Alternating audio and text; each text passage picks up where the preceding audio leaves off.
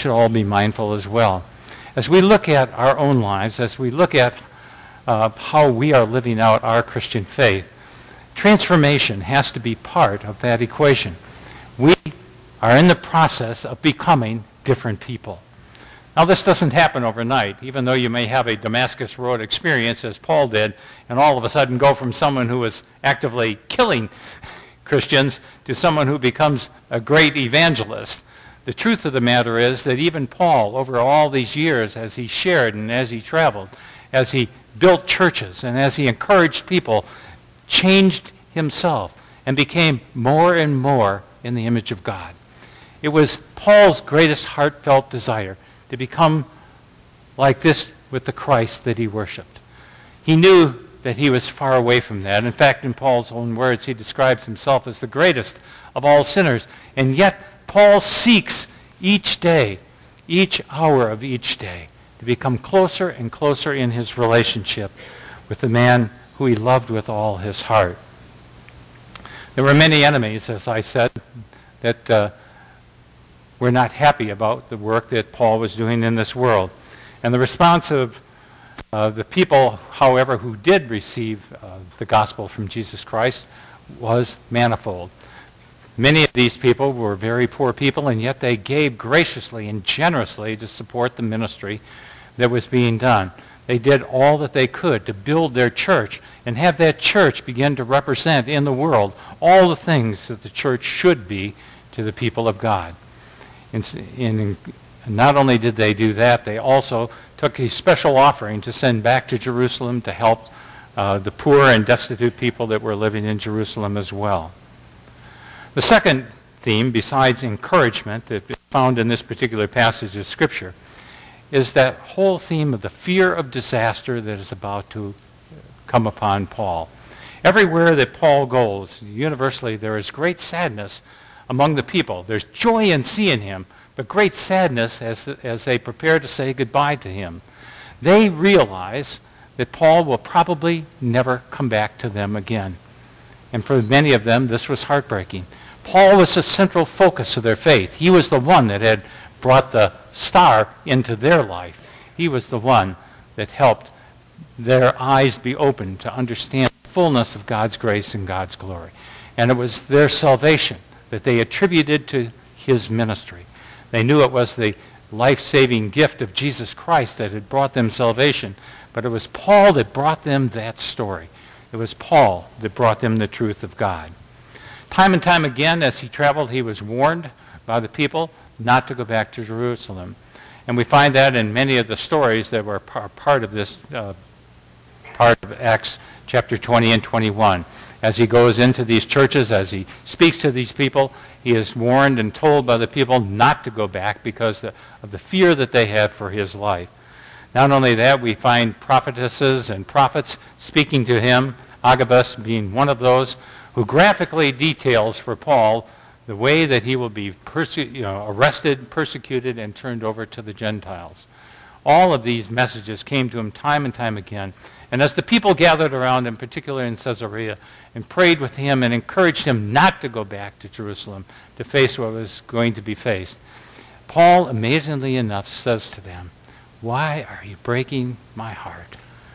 Why are you carrying on in the way that you are?" Because Paul knew that it was necessary for him to return to Jerusalem. He knew that this was God's plan for his life. This wasn't about Paul's agenda. And this wasn't about the agenda of the church.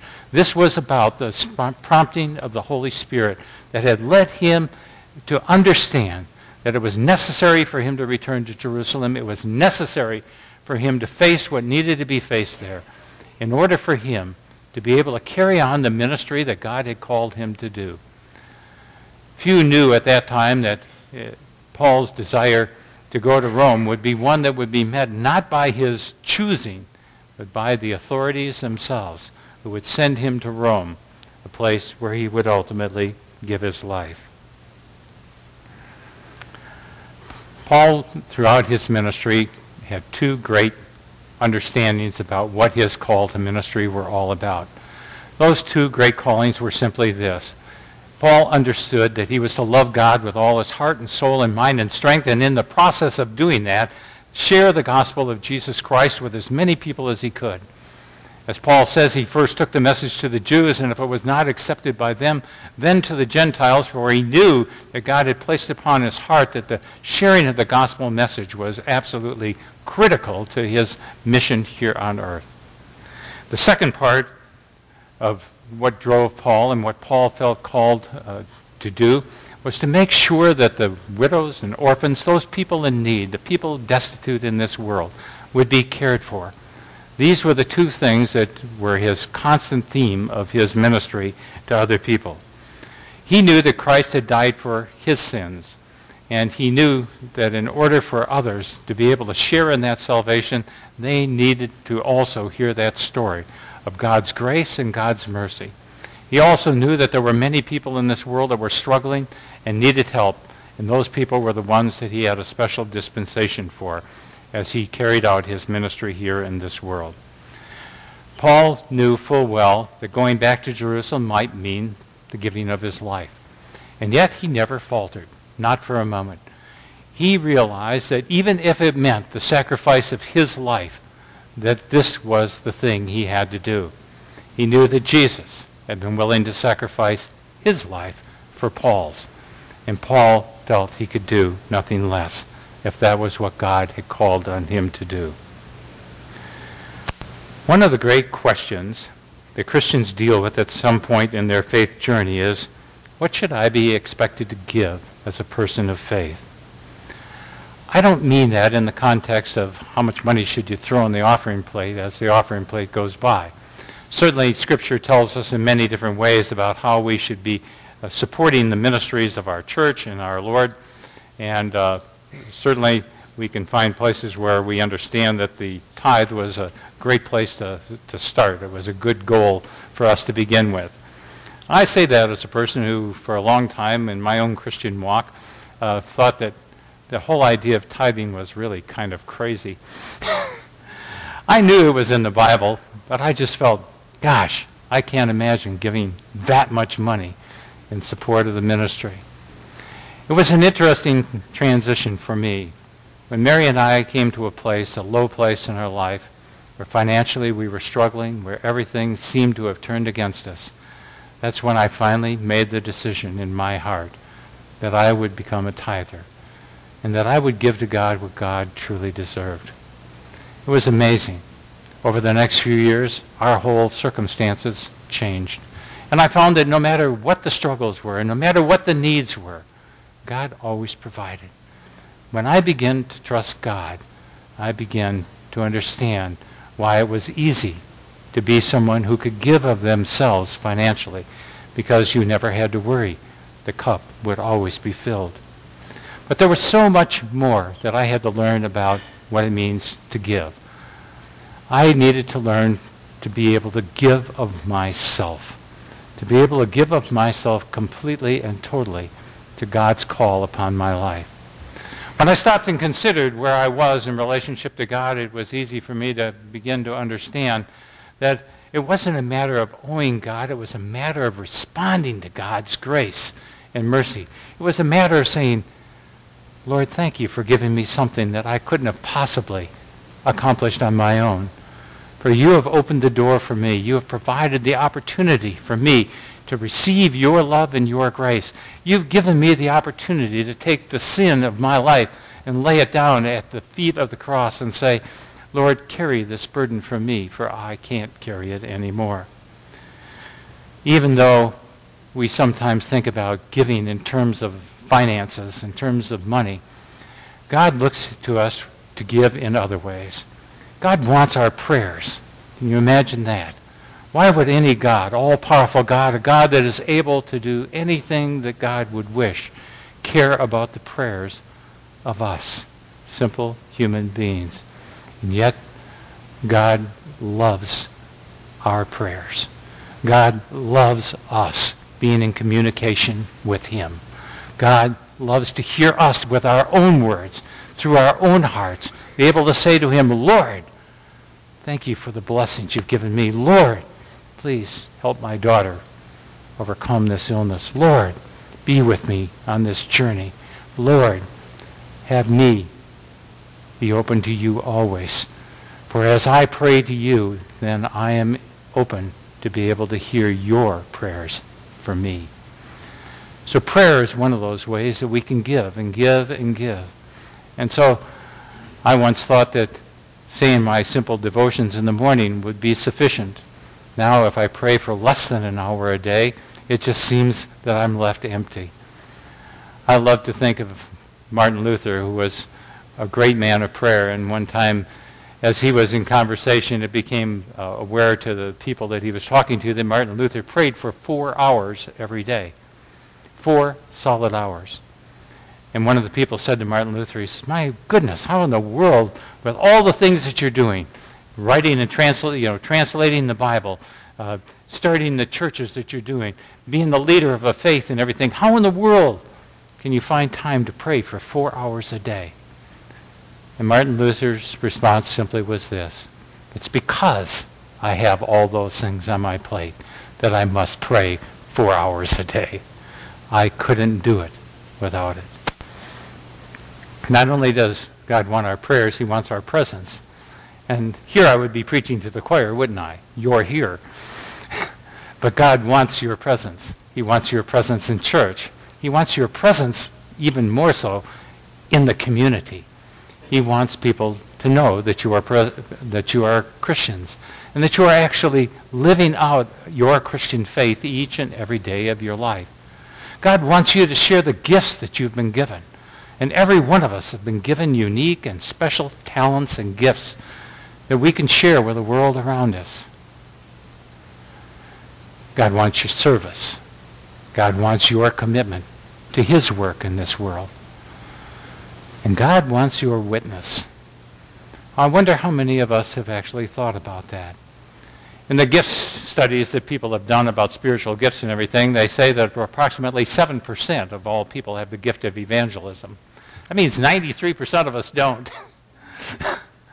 But yet, God says to us through Jesus Christ that we are expected to carry the good news of Jesus Christ into all the world and share it.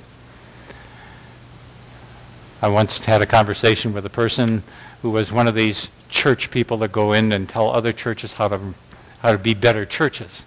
And he was having a conversation with the pastor of this church, and he asked the pastor of that church, he says, and how many people serve on your evangelism committee?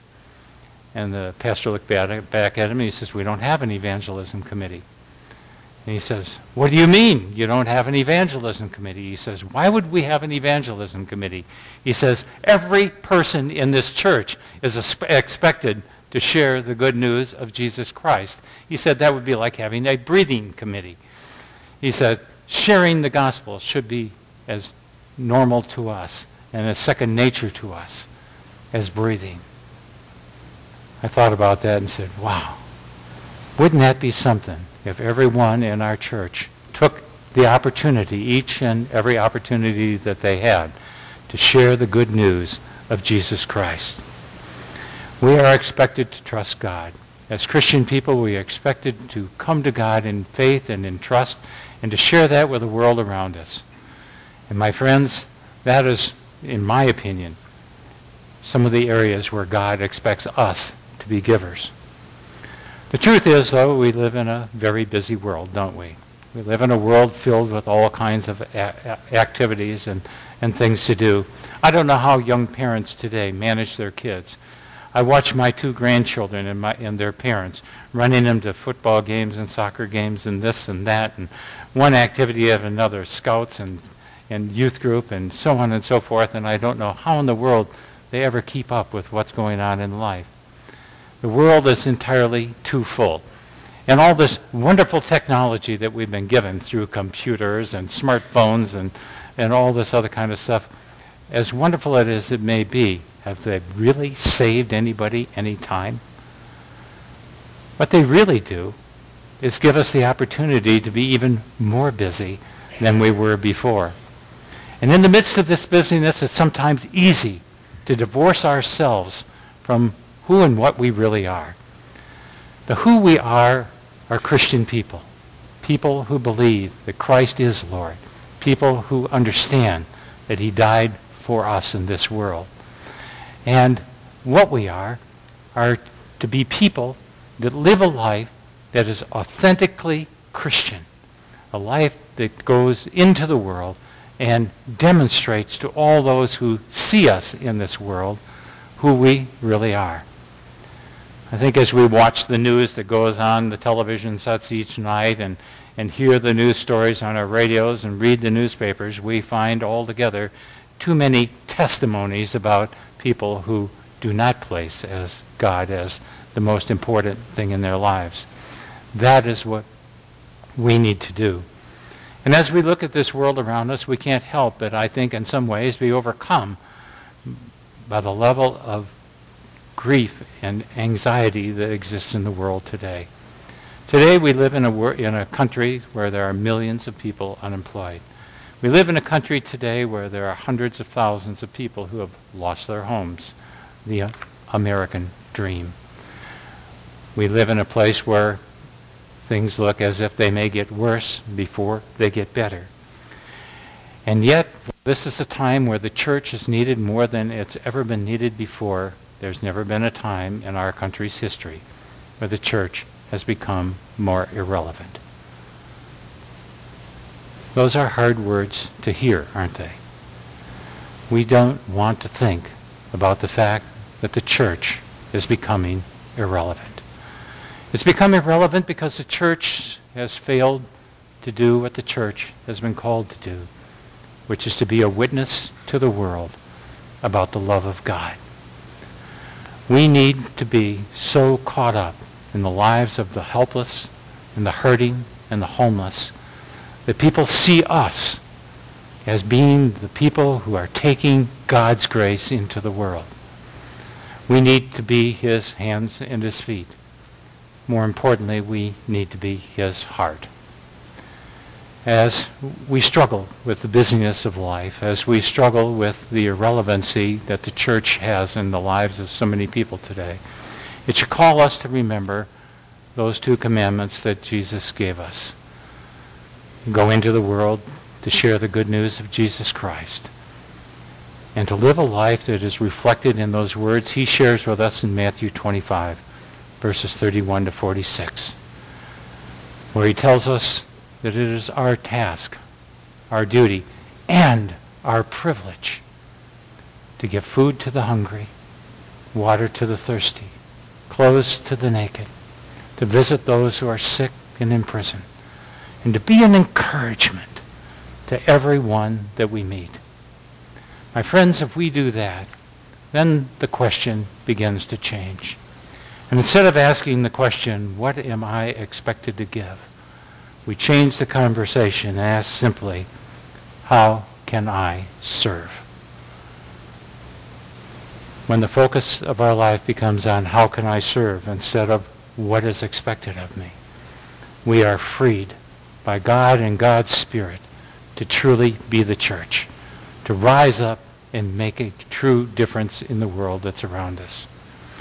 It is my prayer that each of us, as we examine our lives, will begin to think about those things that are of first importance, how we can honor God with our life, how we can be sure that God's message of salvation is heard by a world around us who needs it more today than ever, and how we can be the people that truly serve God in humbleness and with diligence.